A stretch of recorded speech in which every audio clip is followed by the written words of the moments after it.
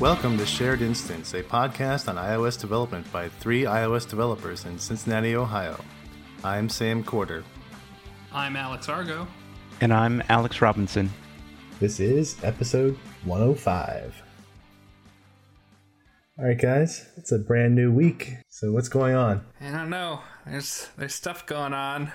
So you're all back in your regular work groove now? You're totally adjusted to having been away from on vacation? And I've been pretty heads down myself. I didn't even get a chance to see what was announced at F8 last week. I think we talked briefly about the fact that it was coming up, but did either of you track what was announced? It was like the best F8 ever. You totally missed out. They came out with their VR Spaces thing. I played around with that for a little bit, but it seems like there's other stuff, but I didn't really pay close attention to it. Is there anything that caught your eye, Sam? Yeah, a little bit. There's some Android stuff in there that's kind of neat. They're doing something, I guess, that's similar to Component Kit or also React Native, but using native code and actually native layout stuff too. It's written in C, but it's for Android. Actually, their layout part though is a C library that they distribute an iOS version too. And it just models the whole Fluxbox layout that's common on the web these days. But their little Android library, it was called Litho, I think it was, and it was interesting.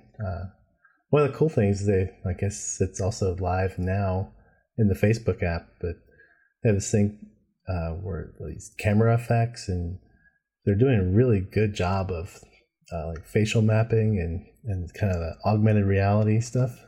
And so they've actually published in a closed beta right now this thing called AR Studio, and the video for it is pretty cool. You can create all kinds of faces and masks, and it tracks your head, and all done basically in a script language, like kind of like an XML format or something.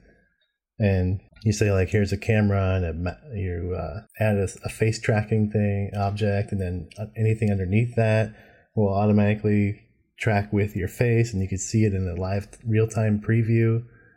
And then you can add background objects and then script those background objects even with JavaScript. It's pretty wild stuff. It sounds pretty intense. Yeah. I mean, I definitely wouldn't have imagined this, say, 10 years ago when the first iPhone was announced. We've definitely come a long, long way. Yeah, you'll have to give us a link. I'll put it in the show notes. Maybe we'll have to check it out for next week. Yeah, sure. It sounds cool. Yeah, I played with Spaces. It was pretty fun. It's basically the VR version of Facebook, so you can draw stuff and move it around, and you can chat with other people, although I haven't done that part yet. But I did a Facebook Messenger chat with my wife and was like, hi, waving at her from VR, and she was just like, what are you doing, you idiot? So she was just looking in at you, right? Kind of. Yeah. It's like a window portal into the VR world that you kind of have you kind of have like a little preview window that you can see to see what your camera looks like. It's almost like a selfie stick. There actually is a selfie stick too, where you can move it around and take selfies and stuff like that. It's actually seems like a really fun thing if you have a bunch of people who have VR. Maybe it's the future. Who knows? Yeah, the social aspects of VR is surprisingly, one of the coolest parts of it, I think. To be in this different environment and being able to interact with, people know or don't know, play games, makes it a lot more immersive, and it's better than playing with AI bots. Yeah, it's just a whole different type of. I don't know. I think maybe the experience. AI bots might be more fun to talk to in some cases. In some cases, perhaps. We don't have friends like that. Yeah. I kind of think of on online games like StarCraft or whatever are fun, but when you're immersed in it, it's in VR. It's definitely a different experience. But you can easily burn through 3 hours it's playing StarCraft and not realize it. Which VR, That's all? Well, I'm being optimistic. But you actually, college days when we actually had LAN parties. I mean, it was not uncommon to leave the LAN party and go get breakfast. Yeah, it's try not to do that anymore. VR, you get fatigued a lot faster with the headset, so yeah, you don't typically play that for hours. You're not supposed to anyway. Yeah, I imagine that would make walking in real life pretty hard after a while. Yeah, well, a lot of it has to do with there hasn't been a whole lot of studies on long-term effects of a VR headset on your eyes and really your brain. So who needs our brains? Whatever, we'll be fine. So like all those people that took up smoking early, you guys are going to end up with some kind of eye cancer. Yeah. Well, some will say, some optometrists will say it's actually better for you than reading a book, because it's got the lenses built in, so it's not as much of a strain on your eyes. But, it's too early to say one way or the other. Although there are some people who have used it to help cure certain visual deficiencies that they have, like being cross-eyed and stuff like that. Yeah. So yeah, there's some good that can come from it too. Yeah, and they, there's places that use it to help with depression and meditation and anxiety. There's some doctors' offices and hospitals that use it as an alternative to sedatives to relax the patient. So it's, there's definitely good. It's just, they all come with a warning that says don't wear it for more than 15 or 30 minutes, and you have to be 13 years or older. You guys sound like a medical marijuana commercial.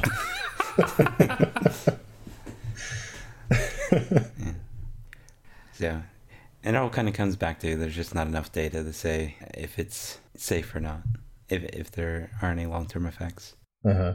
Well, yeah. So yeah, it's a medical marijuana in VR form. Wow. Well, so speaking of unintended effects, I've had some interesting reviews lately pop up on some of my apps that I'm trying to figure out whether to respond to. It's like the evolution of the hostage star I'm seeing. Uh-oh.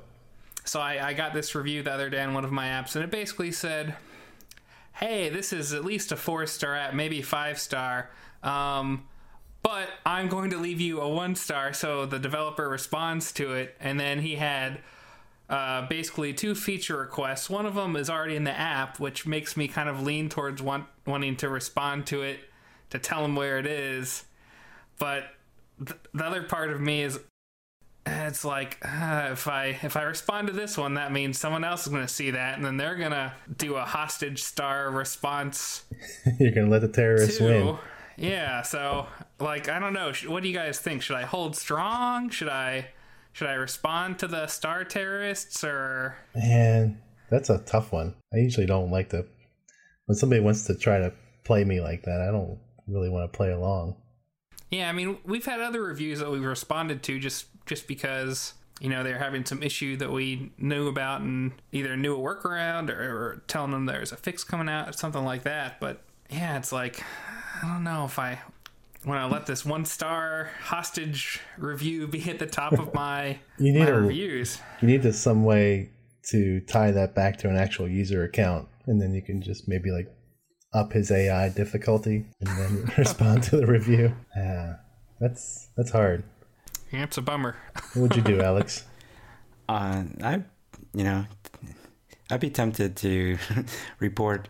There's a link on there to report a concern. I don't know if you can do that as a developer, but you could have a friend report that review, and I can send you guys a link. Don't worry. It kind of depends on how it's written. If it's written in a way that seems shady, then I wouldn't have any qualms doing that. If it's a legit feature request, that's fine. You can do what a lot of online reviews do on products and just respond, say, hey, reach out to our customer support, give them the email address and say, be happy to talk about it there. Yeah, but the main goal is to get this guy to give the rest of the stars out, right? Right. Well, that's what he wants me to do. Yeah, but you don't want a 1-star review sticking around. I don't. in But theory. I don't want to train my users that this is the thing to do either.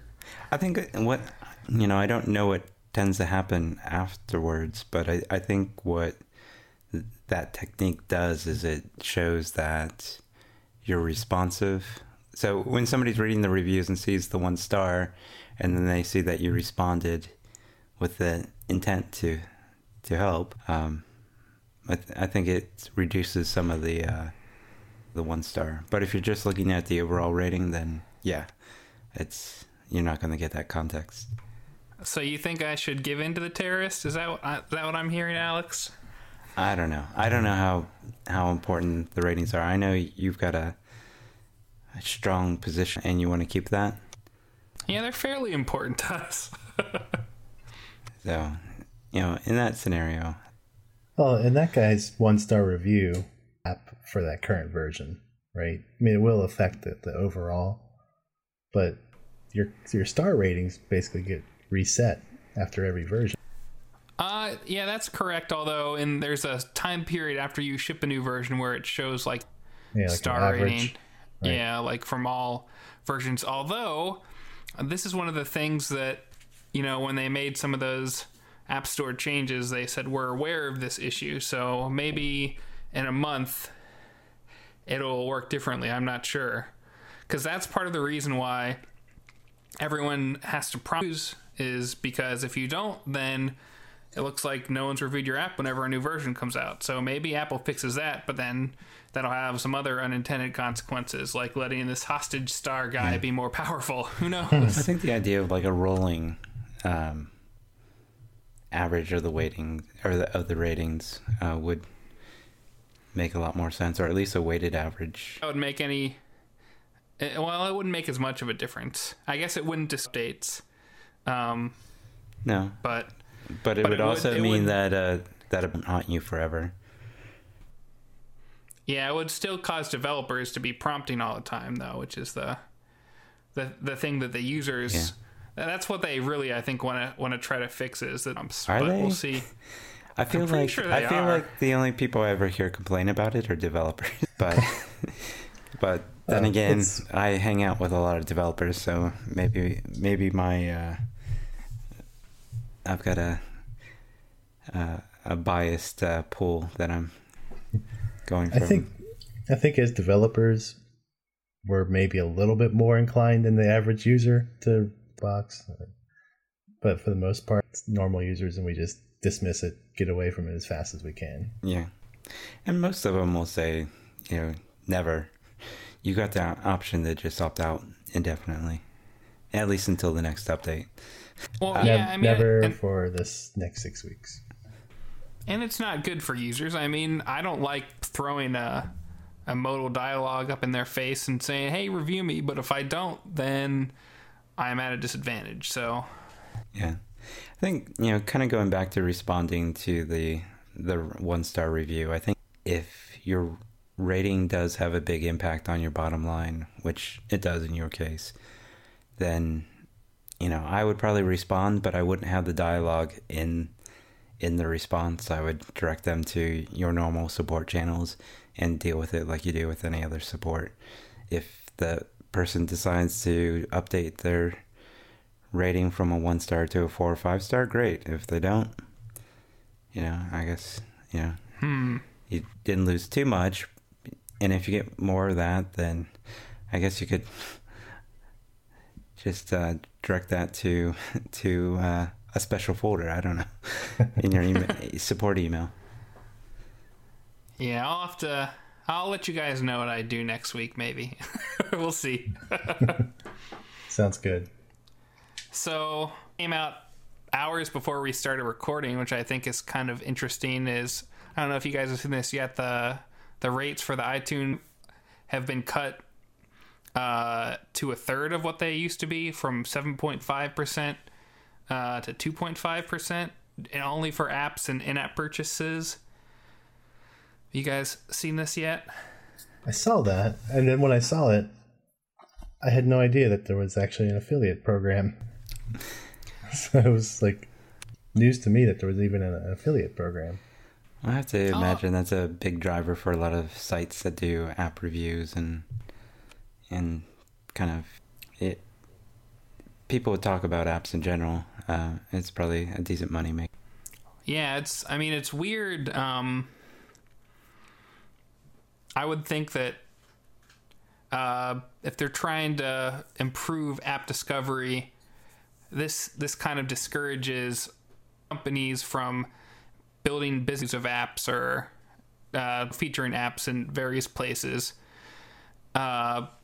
Maybe the thought is if they're not happening as much on the web, you can use Apple will get the money in this. This is only for apps, mind you, like the iTunes affiliate rates are also there for like movies and music and stuff. And that didn't change at all. So this seems kind of curious. I've seen a couple people postulate that maybe they're gonna decrease their own cut, and this is just kind of a precursor to that, and give developers a larger cut.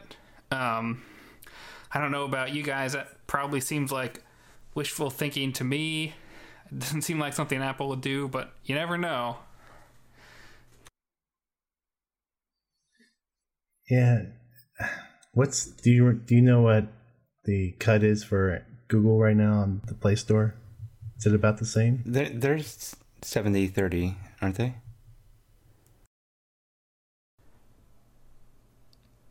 Yeah, they have the same cut as iOS.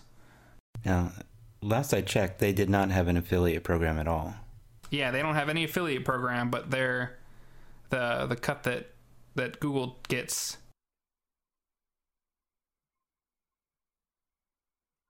Okay. Well, I don't know. If there's no real motivation for them to cut their pricing or their cut. To cut their cut. And Google went and added things like Play Store review responses and other new features. Then Apple kind of responded in kind to keep up. I don't think that this is one of those things where they want to innovate down to the bottom. They did do the subscription cut last year, so they do see fit, at least in some cases, to give developers or the content producers more of a cut in some scenarios. And I mean that scenario was because companies were like, okay, we just won't be on the App Store, sorry. But I don't know, it seems like a bummer, especially without any relevant news of maybe some offsetting benefits towards those, blogs that mainly just cover in a third. You may have to fire people or something. I feel bad for those people. I have to suspect, take iMore for example. I'm sure the affiliate program is a component of their revenue, but it's probably not the majority. I mean, they probably have more. Yeah. They're probably making more money off of traditional advertising. I could be wrong about that, but and the way the affiliate links work, as I understand it, and I haven't looked at it in a while, but I think there's some fuzzy logic. If you click on a link within for a period of time after that, there's a window where anything you buy on the App Store gets associated with your affiliate ID. So it doesn't even have to be the thing that you were taken to with the link. It could be while you were there, you also looked at some other things and ended up buying something that was totally unrelated to the article or whatever got you there in the first place. I could be wrong about that, but I think that's the way it works. That sounds right, and I think you're probably right about iMore or something like that, but the other side of that is they've been trying to cut back on ads because people were kind of complaining about all the happening. That's a whole other topic maybe we can talk about. Google they may be having a ad blocker, but maybe when they announce that we can but yeah, it's hard to be in business as someone who gets money. I guess that's the bottom line, and it's not getting any easier. In general, if you're a content producer and making money off of ads and affiliate programs, I mean, you're beholden to the ad company, whoever provides the ads or the affiliate links. I mean, just kind of like the App Store. I mean, you're playing by somebody else's rules, so those rules could get changed at any time. Yeah, I guess that's why you try to diversify as much as you can. Just make sure that you always have a backup. Just make sure you don't have too many eggs in one basket. Yeah. You never know. Like somebody introduces the ad blocker and all of a sudden your revenue gets cut significantly.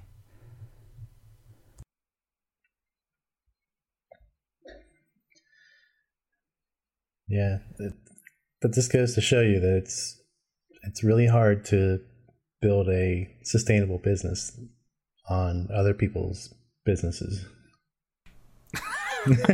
Well, yeah, if you're operating in a niche, right? It's very risky to do that, I think is the word you were looking for.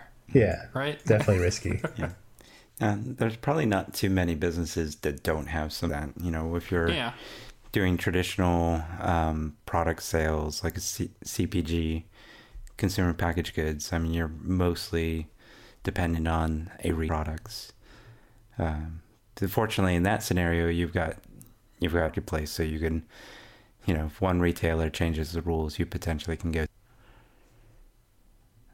With the App Store, we don't have a whole lot. We only have one retailer we can work with. Yeah. Well, right. Since there is no affiliate program for the Play Store, and there's no other credible smartphone store out there. Tonight, do you guys want to jump into that? Sure. Sounds good. Okay. So our main topic today is mobile testing. So this is, we've definitely talked about testing in the past, but in this case, we're talking about mobile testing as it is unique to the mobile platform, not unit testing or automated testing specifically, but all the different things that go into making sure an app works well in mobile. Right. Yeah, there's definitely plenty of discussions out there about unit testing, whether you might find it useful or not. Interestingly, like some of the people on the Under the Radar podcast, they don't find unit testing valuable.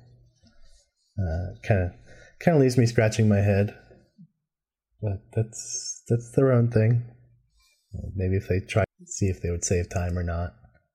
Well, and it's definitely useful in some cases more than others, but right. Discussion for a later time. I think we wanted to kind of take a different tact and just kind of talk about all of the kind of specific to mobile testing gotchas that a lot of times you don't think about. There's lots of, or when you're doing a mobile app versus something else.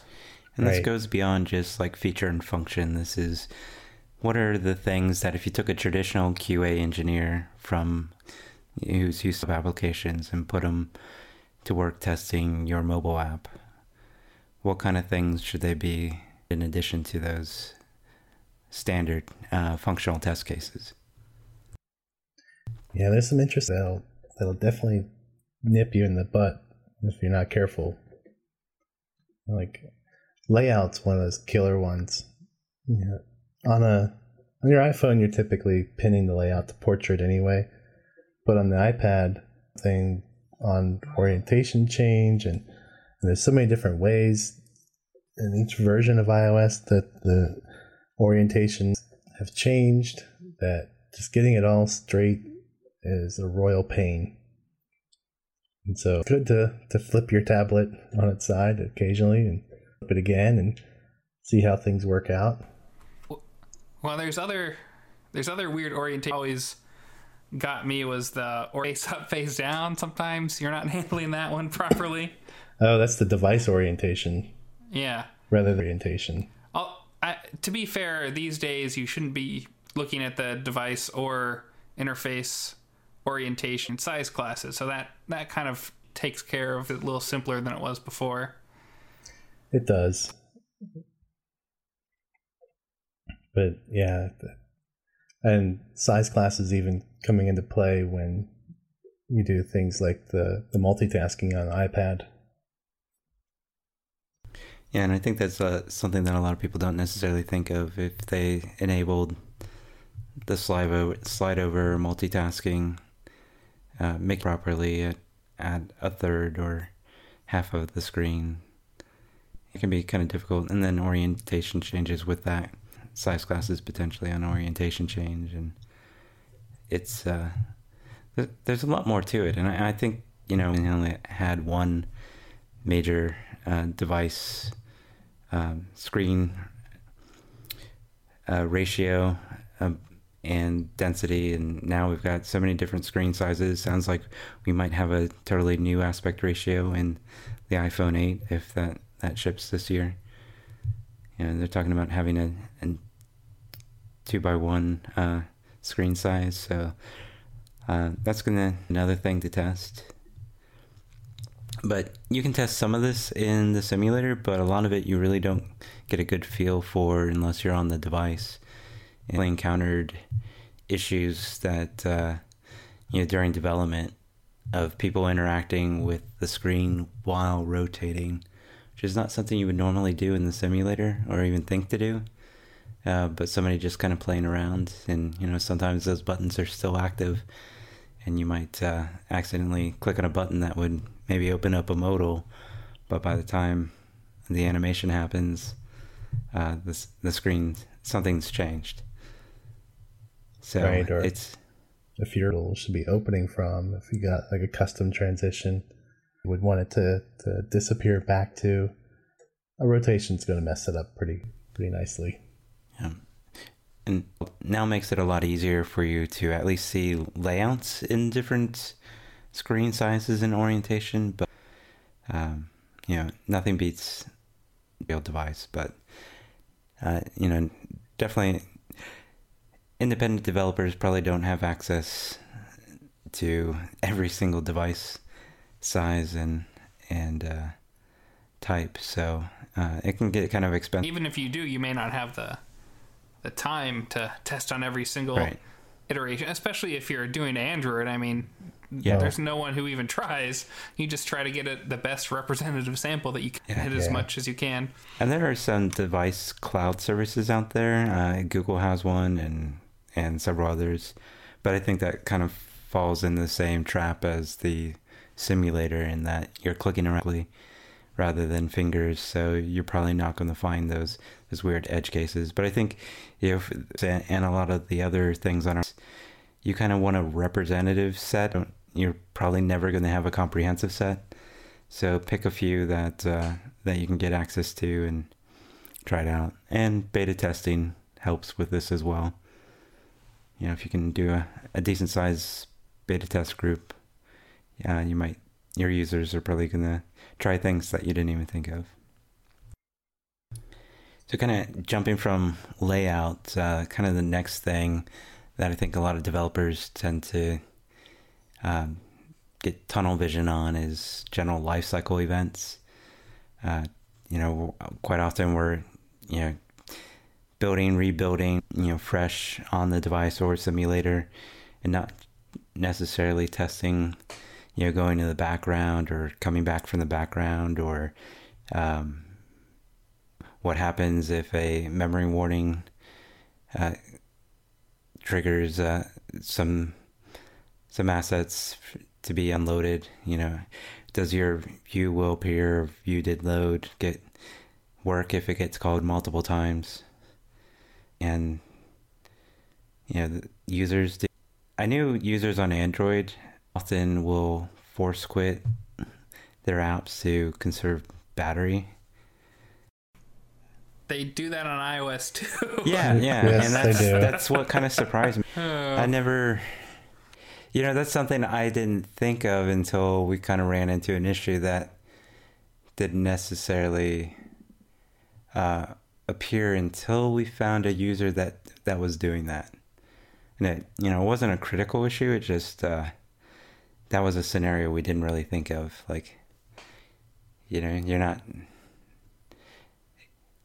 not using it the way we thought you would. You can't always guarantee that what you expect to happen when even if they just close the app or the backgrounding happens. Yeah. That all that stuff will actually get called. Yeah. Another kind of aspect to the lifecycle events is like a fresh install or as well as an upgrade. So those are two very different scenarios. So, the clean install is probably not that big of a deal in the simulator, if nothing else. But the upgrade process, in my mind, is like a very important one. The data or state that users would be sad if they lost, then I'm in a bad position if they lost their data. You want to make sure that upgrade process is smooth and have that as part of your test cycle. And it's super tedious to test too. You have to either install from the App Store or get like an older version in source control, which is probably a best it, or find some other way to simulate data from an old version. But sometimes if you're going from App Store to code, the clean stuff is different, and that makes things behave differently than you would expect them to. So yeah, it's a nightmare stuff. And there's like interesting. If you're using core data, for the most part, core data, if you do it right, but you need to make sure that you're versioning properly and checking, and if it's kind of an automatic upgrade, or you can do more advanced things programmatically. But another scenario, if you use the key value coding, the NS coding protocol to store and retrieve data from disk, you can run with data types like 64-bit. That can be kind of interesting. Or if you accidentally change the data type, or you added a property or changed the property, those can be kind of nasty little issues that if you don't test it, your user's going to be unhappy. Yeah, you always have to build in some kind of migration path for your data. Yeah. And it's easy, like, you storing something, it's real easy to do typically, but if you don't think about that upgrades, then it can get you in trouble. And the next thing on our list, or next category, is forms and, user input forms. Pet peeves about iOS is we've got a lot of components that we can use, like input fields and text views and things like that. But I feel like, this is an area that the platform doesn't do that well. There's not really any guidance or, first-class components for handling things like validation and user feedback. And I always find it interesting that the whole floating label component concept was first introduced, as far as I know, on iOS, but Google adopted it as part of material design. So, there's a little bit better support for labels with input fields and feedback on Android with material design than we have on iOS. We haven't really had a whole lot of improvements on form fields in general over the last few years. I'm still kind of hopeful that'll get better, but there's a lot of, especially enterprise apps, that are very form heavy, and it feels like there's just way too much work to do forms. It should be a lot easier than it. But some of the things that kind of get overlooked is making sure you have the right keyboard field, making sure the return key has the proper label in action. Like if it's next or submit or send, whatever it is, that it's doing the right thing. Tabbing, essentially going in the right order. auto completion, and Apple keeps kind of changing auto completion and suggestions and how that works, but have it like you don't want auto completion for an email address field. I mean, sorry, auto completion is the wrong word. Suggestions. Yes. You don't want it to suggest and autocorrect. Pretty frustrating. Right. Dealing with characters, there's weird delegate methods for dealing with that. And when people do deal with it from the keyboard, they often neglect to think about copy and paste. So, have like a text document, text that I'll copy and paste into a field just to make sure it's handling it properly. These are all ways of getting bad data into your system that, you think you're blocking, but you might every different way of getting data in. There's also external keyboard split or movable keyboards. I think keyboards are going away. I don't think they're that well supported anymore, but I think most of us probably don't even think too much about the external keyboards anymore, but it's, occasionally do run into users that do use our apps with external keyboards, and it's not necessarily something we think about.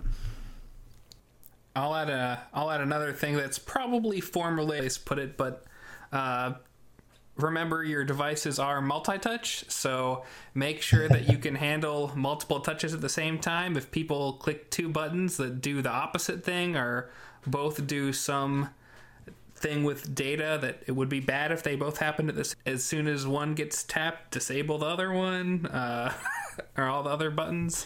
And that's another one of those things you can't easily test in the simulator because you're testing with the mouse. Actually, test two taps at a time. Can you? I know you can do the gestures. If you hold down Alt while you're mousing over, you'll get two dots, and then you can rotate them. And it's either Alt. It's a combination of like Alt and Shift. Kind of like the pinch gesture, but a different key. Okay. Mm-hmm. Good to know. Well, I thought it was just a variation. I thought it was basically just the pinch gesture, because as you move it makes it smaller or bigger. So I think that is... Maybe it is, but... I think that's the same thing, but you can use that to tap to. It's harder to, Yeah, it's definitely possible, but anything more than two, you're not going to be able to do. I know we ran into issues at my previous contract where maybe we had like a table view cell that would grow and shrink depending on when you tapped on it. And that one was expanded, and the QA testers would just love to tap multiple cells at a time. And then everything would just kind of go to hell after that. And another aspect of Forms is adjusting the scroll view for the keyboard. And, I find often when you work with a designer that's kind of new to designing for mobile, they often don't think about the keyboard. They'll do a nice looking form, but not think about what it's going to look like when the keyboard's pressed. And, this is another area that I think is probably harder than it should be. I feel like there should be better support for dealing with the keyboard and auto adjusting the scroll view and position. And table views will do that for the most part, and I think collection views might as well, but this is one of those that could definitely be better. But, and also pay attention to orientation discussion from earlier when you're talking about the scroll views too. Yeah, I'm and pretty sure aspect ratio, because it's like, that is not visible. But not on a 5S. Yeah, that happens. I'm pretty sure there are some Apple setup screens on the iPad that for a couple versions of iOS you could not get past in, I think, landscape mode potentially. Maybe it was portrait mode, but it was kind of ridiculous. It was like, all right, this setup make sure you rotate your device to fill in this part of the form. It's like, come on. If Apple does it, it's hard to hit all those cases.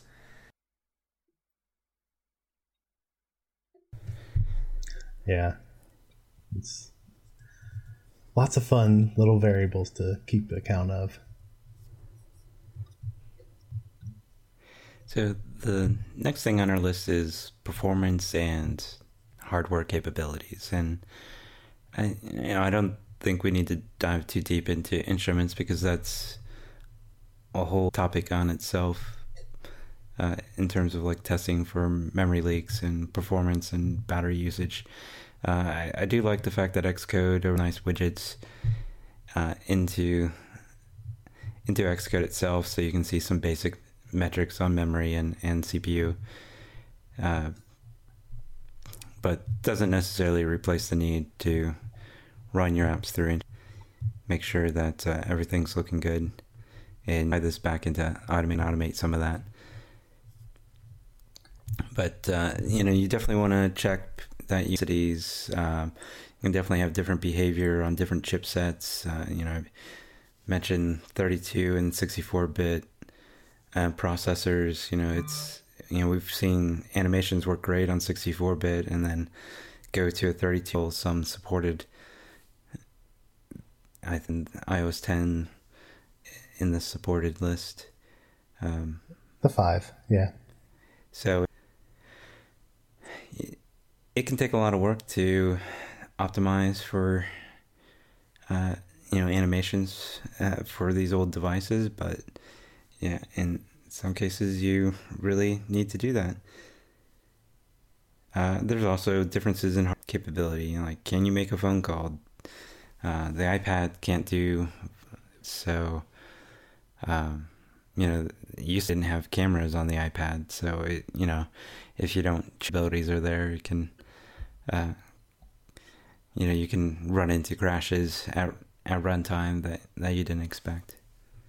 Well, the iPad does not have a flash, or the version I have, the Air 2, does not have a flash. I think maybe the still don't have flashes, but if you're expecting to, say, turn on what they call the torch, and it's not there, then you're going to get a crash. Yeah. So kind of related to performance is connectivity, and this is another area that probably doesn't get tested thoroughly in a lot of places. You're often on your corporate Wi-Fi or your home Wi-Fi, and as developers, we probably have pretty good network conditions, but real users often don't. And sometimes this can create interesting scenarios, like a poor performing networks and slow response time might open up opportunities to tap a button that you weren't expecting anybody to have time for, or the delay might impact you. Reliant on a high-end network connection, limited latency, you can definitely using your apps when they're not on Wi-Fi, or when they're in a place where they still have connectivity but not good connectivity.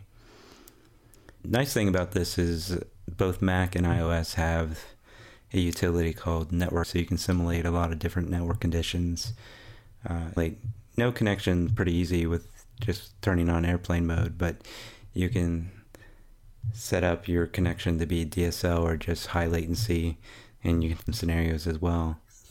Frustrating if you accidentally leave that on too. Yeah. I think we've all done that before. Mac seems even easier to do it there, to me anyway.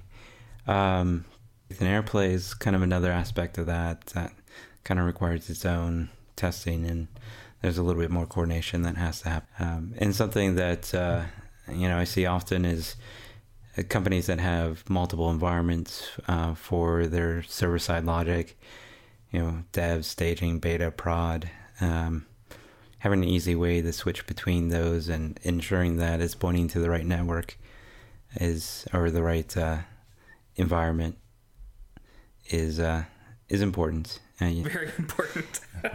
You don't want to accidentally ship something that's pointing environment, or it's hard. You hard code it and you have to change it by editing source code. So I think for your testing, you want to make sure it's clear what environment it's. Ideally, often on several projects, we've created environment switchers to let testers switch between different that doesn't ship to production, and we've done that in a few different ways as a settings bundle or a separate app that will use to tell the main app what environment to point to. So it can be done to be fairly flexible. We've also have different targets or build configurations, so we can generate different versions of the app that point. So several different ways of dealing with this, but you definitely want to make sure you're managing that properly and not editing source code, and where you might accidentally forget to change it back before you ship. Either one, if you have to make an edit to make a prod release of your app, it's probably not a good thing. Now, XC config files, I think, are not a bit as long as you tie them. Or you can have, you could use something like plist buddy to modify it, but you'd want to tie that back to a build scheme to make that happen. It shouldn't take manual intervention to switch it back to prod. That should be the default. And then everything else is an override, however you do it. And not a manual override.